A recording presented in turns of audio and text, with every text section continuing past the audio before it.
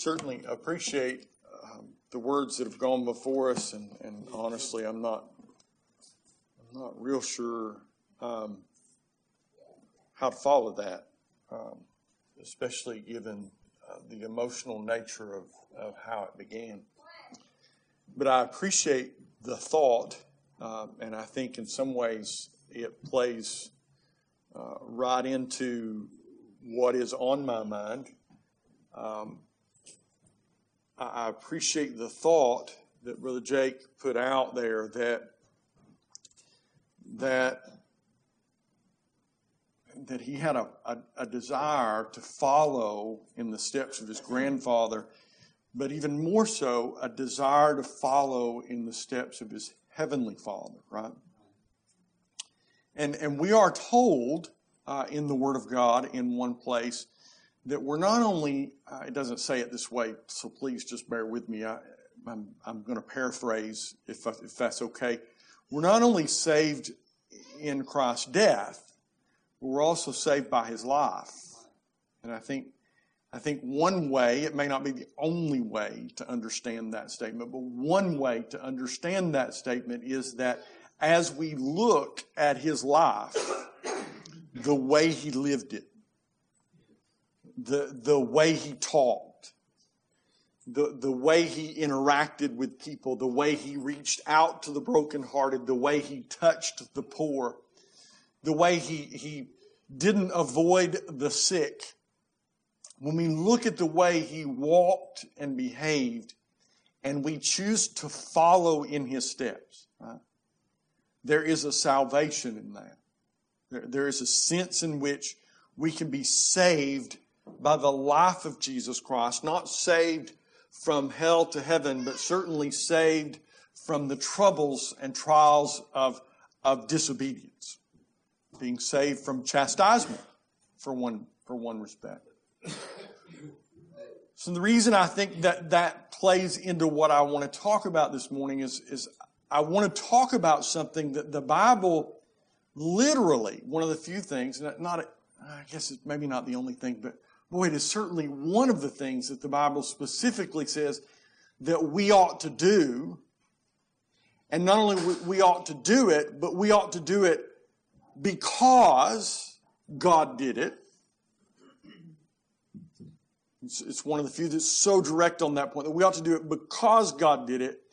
And we ought to do it the way God did it. Okay? So what I want to talk about is the topic of forgiveness. Now that seems like a very, very simple subject. Everybody in the room knows we're supposed to forgive. Why should the preacher even have to discuss this? Well, I can tell you that if you spend some time studying this topic from a biblical perspective, it will become a lot more complex. And if that doesn't make it complex for you, then sit down with somebody. Sit down with somebody who's been seriously hurt by someone who did something tragically wrong. I'm not talking about somebody who talked about you behind your back when you wasn't there. Right? I'm talking about somebody that literally and really hurt somebody. Maybe a drunk driver that crashed into someone's child's car and took the life of their child.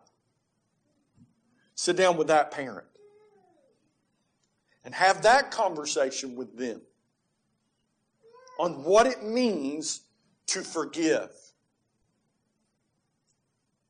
And try to answer their questions. Assuming that parent is a Christian and a follower of Christ, try to answer their questions about how they should exercise this and still be a follower of Jesus Christ. And I guarantee you'll realize that this is a far more complex issue than you think it is. Because you will have a very difficult time answering those questions. Or maybe talk to a parent of someone who committed suicide. about how they're struggling with trying to forgive their child, or maybe a spouse who had a spouse that committed suicide, how they're struggling trying to forgive that person for what they did.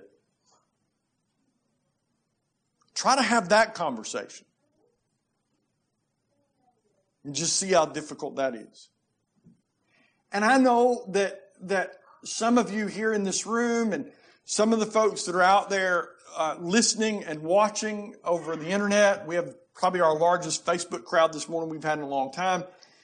Part of that's because we have our own folks who weren't able to be here, but it's still, I can't account for all the people that are watching this morning with just that. So I'm not sure what's going on, why we have a larger crowd than normal online. But I know that by saying some of those things I just said, I may have touched a sore spot. There may be some people out there this morning that have experienced some of the very things I just described. And you may be ready to turn this off because you don't want to hear it. Please don't do that. Please just try to hang with me for a little bit. Because I think somewhere in here, even if you can't agree with me on everything, even if you can't follow along, and even if you can't execute on everything we're going to talk about, I think somewhere in here you'll find some element of peace and comfort. Because there's people out there that have been seriously hurt.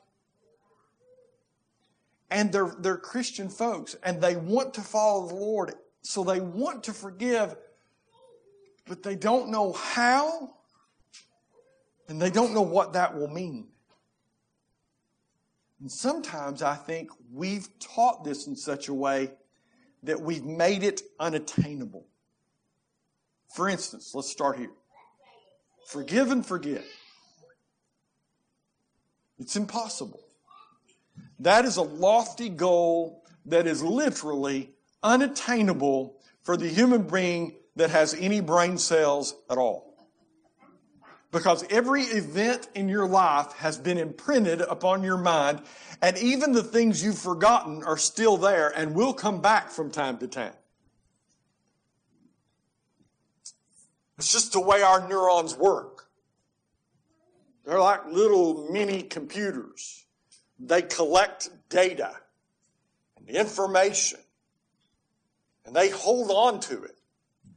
So to say to somebody that the Bible says you should forgive and forget, and to go use texts like, well, the Lord said He'd put our sins away as far as the east is from the west, never to be remembered against us anymore. Therefore, you should forgive and forget. First of all, that Scripture's not dealing with the subject of forgiveness, and it also didn't say that He wouldn't remember them. It just said He wouldn't remember them against you anymore. There's a couple of problems there. You're creating a lofty goal that no human being can attain, and I think that's unfair, unrealistic, and it's unbiblical. So let's talk about forgiveness. We're going to hit really close to some of the texts that Brother Jake started to read. Man, he got into Ephesians, and I thought, well, here it goes. I'm not used to people stealing my text, but he's about to do it. Brother Victor's been complaining about me, so I thought, God's about to get even here this morning. Speaking of forgiveness, He's going to take vengeance on me. So we're going to start in the book of John, but we're going to go to the book of Ephesians real quick after that. Okay? So I want to start in 1 John, not the Gospel of John, but 1 John chapter 2. I want to establish, first of all, that there is a forgiveness that is what we'll call vertical. And in that vertical forgiveness, God is the forgiver, and you and I are the forgivee. Okay? So forgiveness in that case flows from God to us. I want to establish the fact that it flows from God to us unconditionally, irrespective of what we do in return. Now, there is a return we can have, and I want to show you that in a few moments.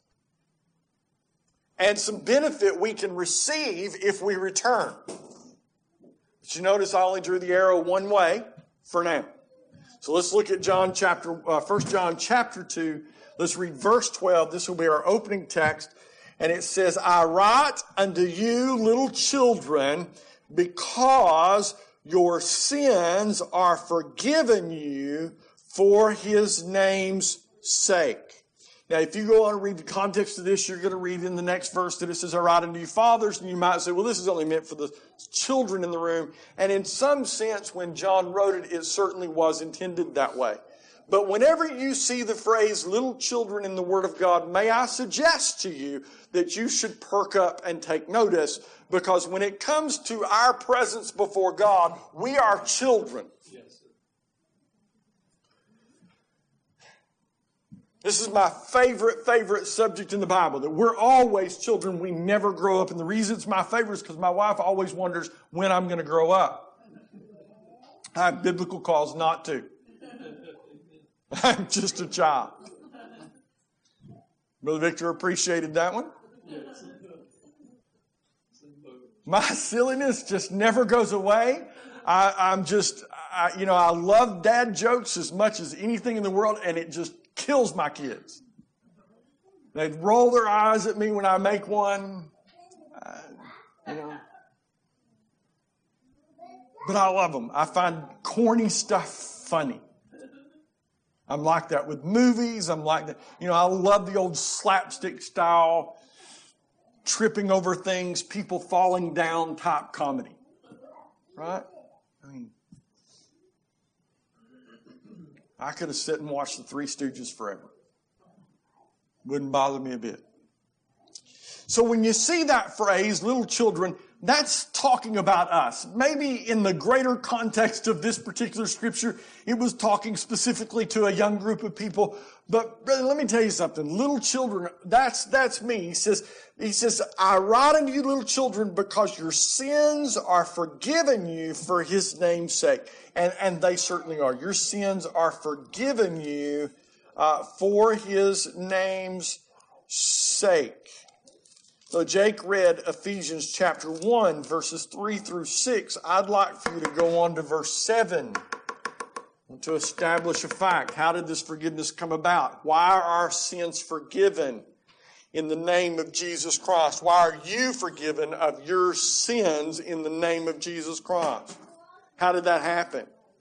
I used to try to separate the concept of the payment for our sin from the forgiveness of our sin. And that's because I always thought of our sin strictly in the terms of a financial debt. So I would always use banking analogies to try to explain it away. And I would ask the question in my heart that if my debt was forgiven by the bank, there is no reason for it to be paid. Make sense?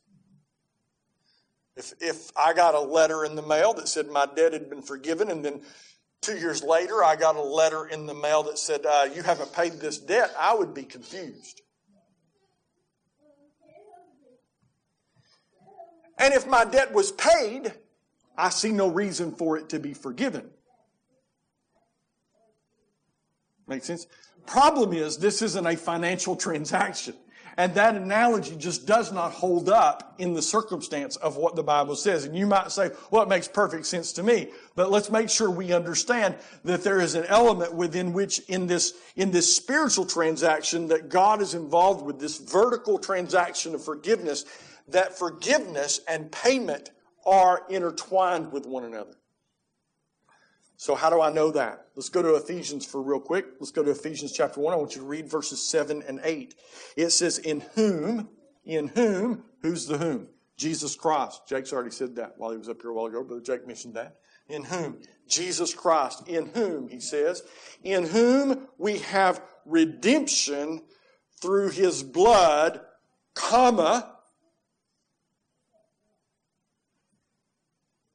if I said, hey, there's Brother Marty, the pastor. Is Brother Marty and the pastor two things in a list? Or am I simply elaborating on who Brother Marty is? I'm elaborating right there. I'm renaming the noun. I'm simply just giving us further detail. So notice what he's doing. That's exactly what's happening here grammatically. He says, in whom we have redemption through the blood, comma, the forgiveness of sins. Redemption is the payment where Jesus buys us back from our own bondage, from our own sin. And that redemption, that payment is the forgiveness of sins. Notice it didn't just say sin either. It said sins. It is everything. You said, Brother Marty, do I need somebody to pay for my sinful nature, my sin in Adam? Yes, you do. Brother Marty, do I need somebody to pay for my sins? Yes, you do. Both have to be cleared from the ledger, both in payment and forgiveness. And praises be to God, the Bible tells us that was done. We don't need any more detail than that. We can try to dig deeper and try to come up with an analogy that makes sense, but the reality is, no matter whether we can come up with one or not, it does not matter whether we can come up with an analogy that describes this. What matters is this is what the Bible teaches. And just in case you're worried that maybe that's not clear enough, let's go to the book of Colossians for a second. And let's go to Colossians chapter 1, verse 14. Well, let's back up to verse 13 where he says, who hath delivered us from the power of darkness and hath translated us into the kingdom of his Son. And we could talk about that for a long time, but let's listen to what it says next. In whom, he says, in whom we have, listen, the redemption, whom we have redemption through his blood, comma, even, listen, even the forgiveness of sins. Notice the equating again, or the intertwining, if you will, of the concept of the payment for our sin, along with the concept of us also being forgiven. Not just our sin, but our sins. You say, well, what do we do with this? How do we deal with it? Well, maybe I should establish one more fact first. And we'll establish that in Colossians chapter 2. Just how far does this forgiveness extend? We talked about when we talked about depravity, right? Remember when we talked about total depravity, we talked about the extent of it? We talked about how it extended to every part and parcel of the human being. It affected our body, it affected our soul, it affected our spirit. And therefore we were completely depraved. The extent was extensive, for lack of a better way to put it. Right? So what about this? What about this forgiveness? Yeah, we've been forgiven of our sins. This vertical forgiveness, let's talk about that first. So let's go to Colossians, if you would, chapter 2 for a second. And let's jump down to verse 13 where it says, and you, that's you. It took me a lot to figure out, by the way. That's you. And you, that's you. That's me, that's you. And you. Yeah. And you, being dead in your sins and uncircumcision of your flesh, hath he, this is one of the things Brother Jake was talking about, one of the things he's thankful for, that we were once dead, and at some point in our life, either immediately after conception or all the way up to immediately before we breathe our last breath, somewhere in between. This is going to happen to every child of grace, right? He says, and you, he says, hath he quickened together with him. Listen to this. Having, I love the fact this is in past tense, by the way, having forgiven you all. Did you hear that? All trespasses. Some people try to say that God has forgiven us of everything except for the sin of unbelief. And if we can just overcome our unbelief, then we can be saved. The Bible says that He hath, even before and at the moment up to the time that we're born again, even at the moment He quickens us together with Him, He hath already, before that happened, He hath forgiven us all trespasses. He's forgiven us every sin we could ever commit, even before we were able to not sin. Because somebody who's not born again can't do anything but sin. That's what the Bible teaches. They're in bondage to sin up until regeneration, up until they're born again. They're in bondage. They may do things that look good, but they come out of a heart of selfishness. They certainly don't come out of a heart of faith. And the Bible says the only thing that pleases God is what comes out of faith. It's impossible to please God without faith. Right? Okay. So this vertical forgiveness that we have from God is complete. Its extent is extensive. Huh? Every single sin we've committed, every ounce of sin that we bear due to the fact that we are descendants of Adam has been wrapped up in this redemption and forgiveness model. And there's nothing left to be forgiven. Nothing. You may not feel good. You may not feel righteous. You may not think you're good. But God has forgiven everything. This is the good news of the gospel, by the way. So listen.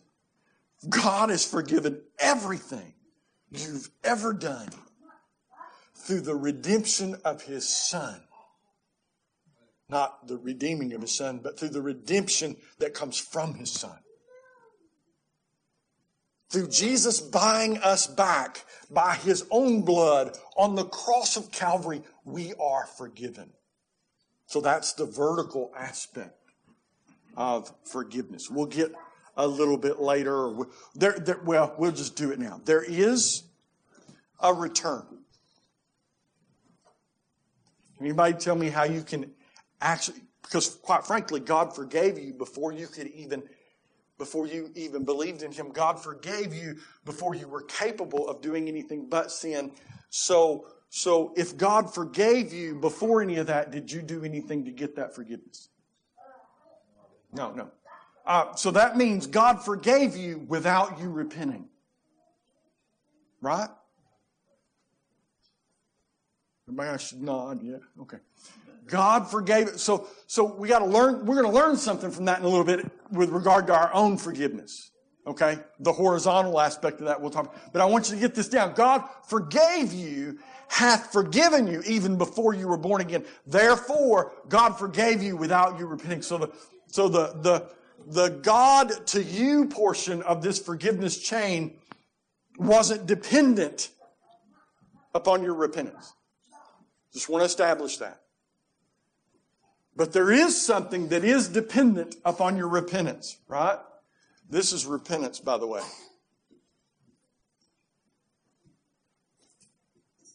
Can anybody tell me what is dependent upon our repentance? Any idea?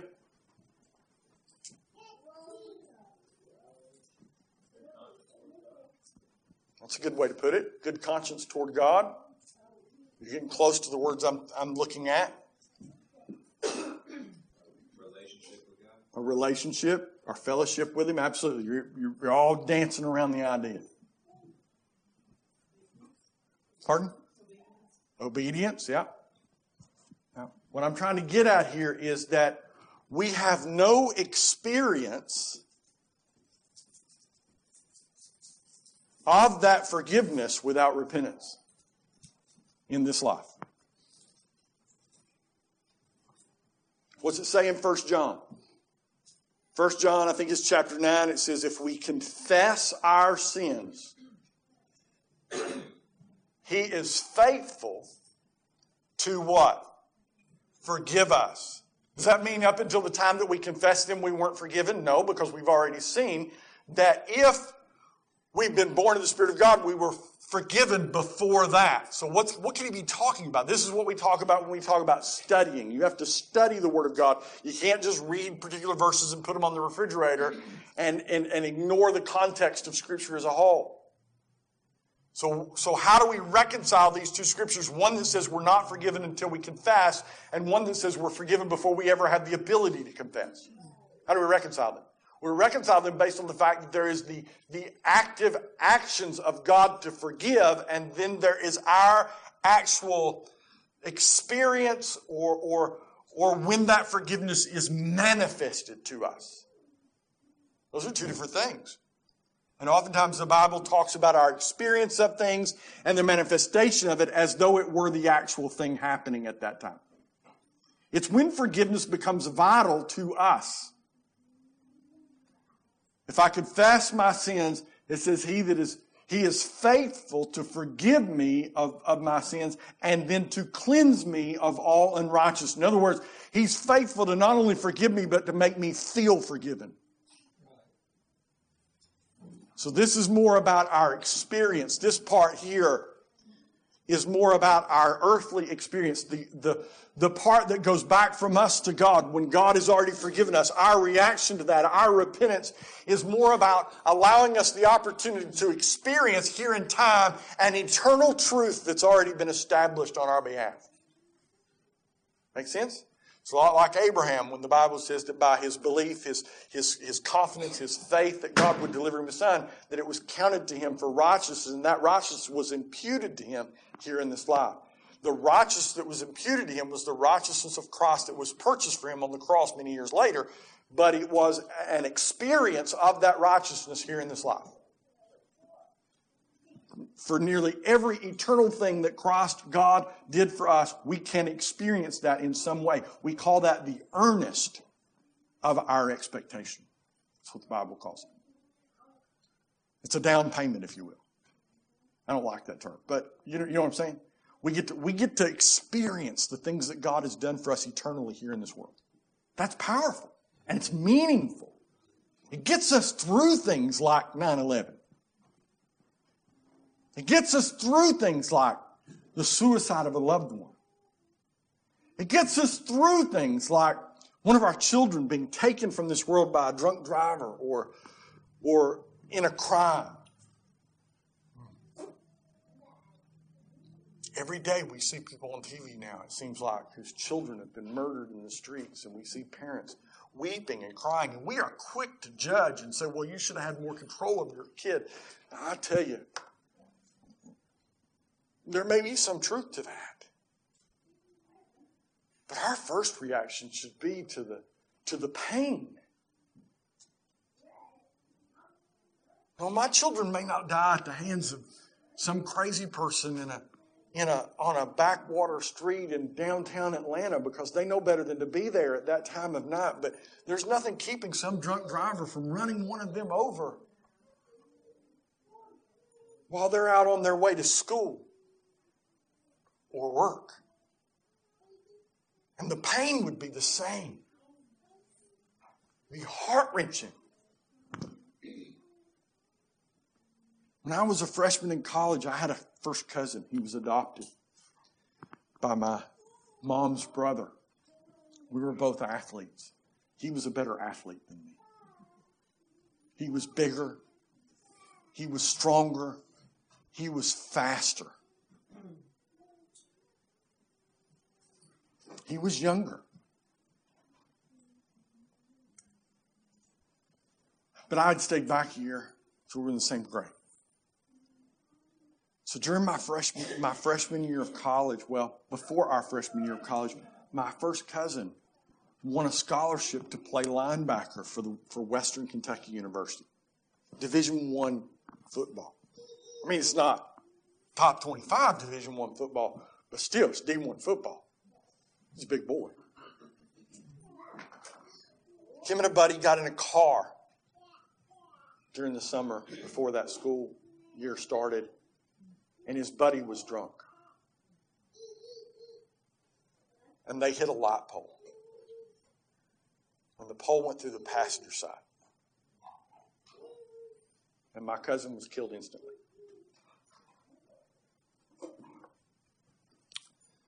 The school, Western Kentucky, decided at their first football game that they would give the parents a jersey with his number on it. And they just couldn't do it. I went out on the field and received that jersey during my freshman year in college. We were that close. We were good friends at the time. I mean, we were mean as snakes at one point. We got in a lot of trouble as kids whenever we were together because we found things to do to get in trouble. There was an old I don't know why this is the case, but there was an old chicken house between my house and my grandma's that had glass windows in it. Notice I said had. Because he and I got into a throwing contest with walnuts. And we broke every window out of that thing you could find. I didn't sit down for a while. And neither did he. But I loved Jeff. And we were tight as cousins. So I understand a little bit, I guess, of the pain that comes with those kind of things. It comes with those kind of things. So let's talk a little bit about a different form of forgiveness. Let's talk about the horizontal form. And this really involves you and I. We deal with one another here on a daily basis, as we deal with others around us, as we deal with those who hurt us and harm us in certain ways or talk about us. How do we deal with this forgiveness? Well, let's talk about that a little bit. The Bible has a lot to say about that, and we're not going to be able to get to all of it. But I do want to go back to the book of Ephesians. Since we've already established that Ephesians chapter 1 sort of laid out this groundwork that we are forgiven. It laid out this groundwork that in Him we had redemption through His blood, the forgiveness of sins according to the riches of His grace. I want to take you a little bit further, and I want to go down to Ephesians chapter 4 for a second. And I want you to notice that within this same chapter, which this is, the book of Ephesians is a book of ecclesiology, if you want to look at it that way. It's about the church for the most part. So it's talking about us in a lot of ways. So let's go to chapter 4. Let's jump down to let's start in verse 30. Let's start in verse 30 where it says, "And grieve not the Holy Spirit of God, whereby ye are sealed unto the day of redemption. Let all bitterness and wrath and anger, clamor, and evil speaking be put away from you, with all malice." I want you to hold that up there. With all malice. We're going to hang on to that word because it's going to become part of something very important to us in a few minutes. With all malice. Anybody know what malice means? Anger. Anger. It's a particular kind of anger, by the way. It's an anger that tends to what? Vengeance. Vengeance. Murder. We use it in legal terms, by the way. In some areas, we have laws against what? Malice murder. It's murder out of anger. Okay, so malice. Hang on to that a little bit. We kind of get an idea, a feeling for what that's like. It says, "And be kind one to another, tender-hearted, forgiving one another, even as God, for Christ's sake, hath forgiven you." Wow. You notice that Apostle Paul makes a connection here between what he's trying to instruct these church members to do, and he connects it back. Boy, it's after 12 o'clock. I didn't know that. He's trying to connect it back to what he said in the first chapter, which was that we have redemption through His blood, the forgiveness of sins. And he says that you need to forgive one another, even as God, for Christ's sake, has forgiven you. So, number one point I want to establish right now is that God forgave you before you repented. Did you know that your forgiveness of other people is not dependent upon whether or not they have said, "I'm sorry"? Does not matter. I also want you to understand something else, though. Forgiveness does not mean the normalization of that relationship. That's a problem that a lot of people think. They think I can't forgive them because I can't trust them. doesn't mean that the relationship has to be normalized. I've been challenged with this many times in my life where I hurt somebody or they perceive that I've hurt them or they've hurt me. And I've forgiven them, but I haven't normalized the relationship. And they claim I'm not forgiving them. They think that they should be able to do whatever they want as long as they say they're sorry afterward. That's just not so. So let's talk a little bit about what forgiveness is. Biblically, what is it? What does it mean? What does it mean when we say that God has forgiven us of our sins? What does it mean when we say we forgive somebody else? I'm not going to ask you for a bunch of definitions. We could sit here and talk about this all day. I was going to do that, but we've run out of time. So I'm going to give you my definition. And I pulled this a little bit from dictionaries. I kind of went and looked at the word. What does it mean? And then I looked at the context of how it's used in Scripture, and particularly this particular Scripture where it says on either side of it, it says, let all bitterness and wrath and anger and clamor and evil speaking be put away. Notice it says be put away. That's an action. It's something you do. You put it away, right? Be put away with all malice. And then he says, and be kind one to another, tenderhearted, forgiving one another. This is not a list. There's no and, there's no conjunctions here. It's further clarification of what he means by being kind to one another and being tenderhearted. It means to forgive. Okay? He says, forgiving one another, even as God for Christ's sake hath forgiven you. So the first thing we need to understand is that our forgiveness for one another has to be of the same quality and nature of God's forgiveness for us. And we're kind of given a definition, at least a functional definition, here in Ephesians. It may not be a theoretical definition of forgiveness. It may not be very satisfying to you if you're a linguist and want to know more about words, but at least we have a functional one. And the functional definition is all about putting away that anger, that malice, that evil speaking, and being kind and tender-hearted toward that other person.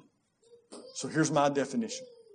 Forgiveness is the putting aside. Notice I didn't say eliminating. And I didn't say that because Ephesians didn't either. So put them away. It's like putting them in a box. Have you ever put something away in your house? I have. Have you ever put something away so that you'd know where it was at? How long have you been looking for it? It's amazing, isn't it? That's the way you need to put this away. You need to put it away so you know where it's at. Right? Because you'll never find it again. That's one way to look at it. But he says putting it away. We need to put it aside. So I said putting aside the feelings of anger and resentment such that we are no longer acting toward one another out of vengeance or revenge, but rather out of love. That's forgiveness. Does that say anything about normalizing the relationship? No. We may or we may not normalize the relationship after we've forgiven somebody. That's a different decision.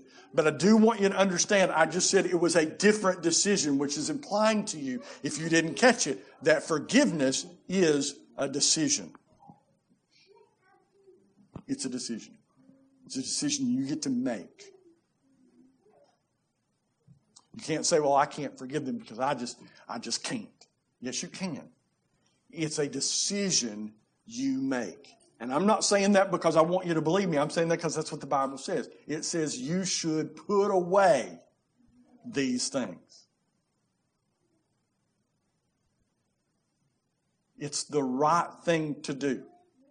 Why is it the right thing to do? Because if you don't, you have no basis upon which to expect God to forgive you.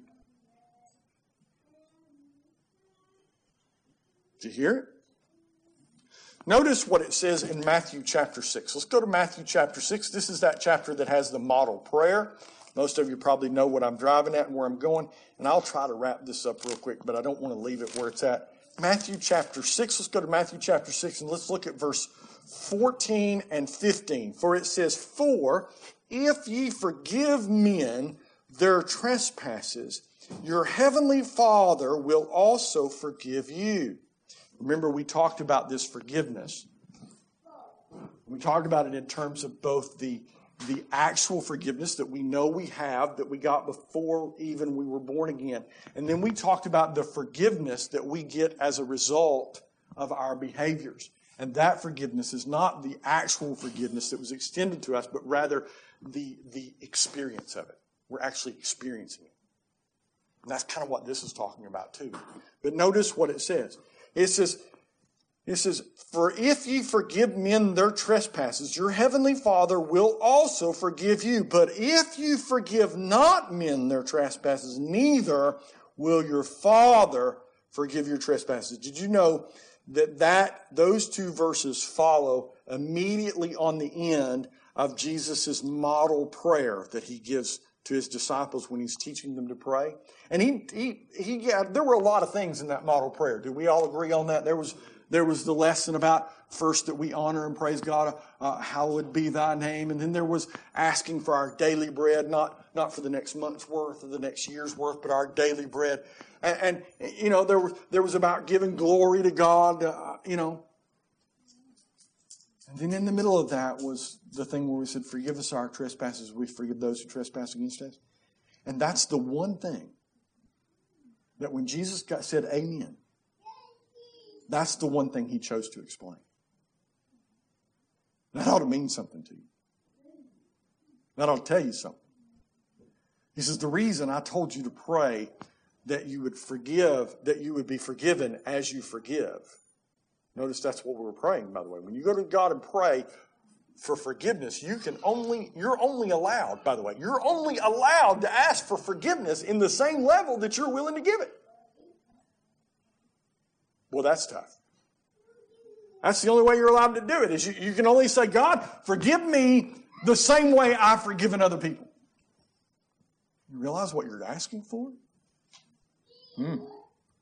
It's a challenge. And Jesus says, the reason I gave you that prayer that way is because if you forgive other people, God will forgive you. Not that God doesn't forgive your sins in his Son and his work on the cross, but if you're not willing to forgive other people, you will never experience that forgiveness here in this life. That's what he's saying. And that's important. Very, very important. If we don't forgive others, we can't expect forgiveness in return. I also wanted to call your attention to one particular story that's told in the book of Matthew. It's in Matthew chapter 18. It's one you're probably all extremely familiar with, but it starts around verse 21 when it says that Peter came to him and came to the Lord and said, how oft, he says, shall my brother sin against me and I forgive him? This is something a lot of people question.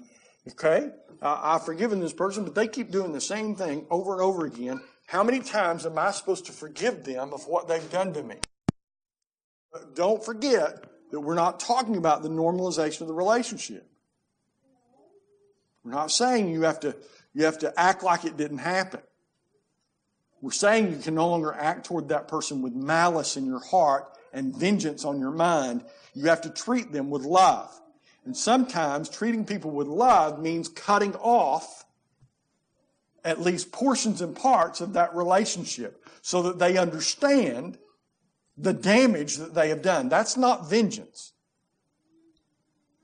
We do that as a church.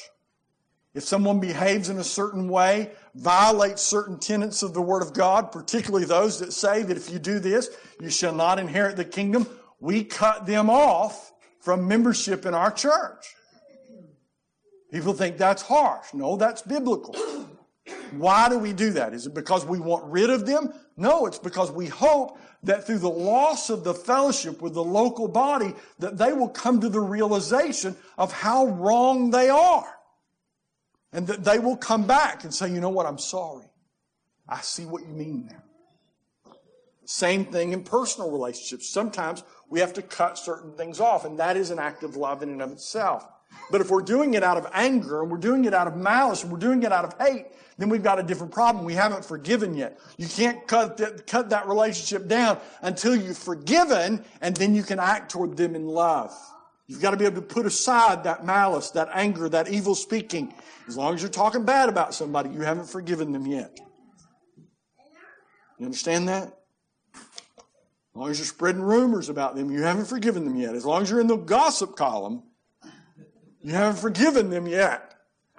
So remember that. Remember that. Listen, in Matthew chapter 18, Peter asked that question. Jesus saith unto him, Peter asked the question, says, am I supposed to do it 7 times? Jesus says, I say unto thee until 7 times, not 7 times. He says, I say not unto thee until 7 times, but until 70 times 7.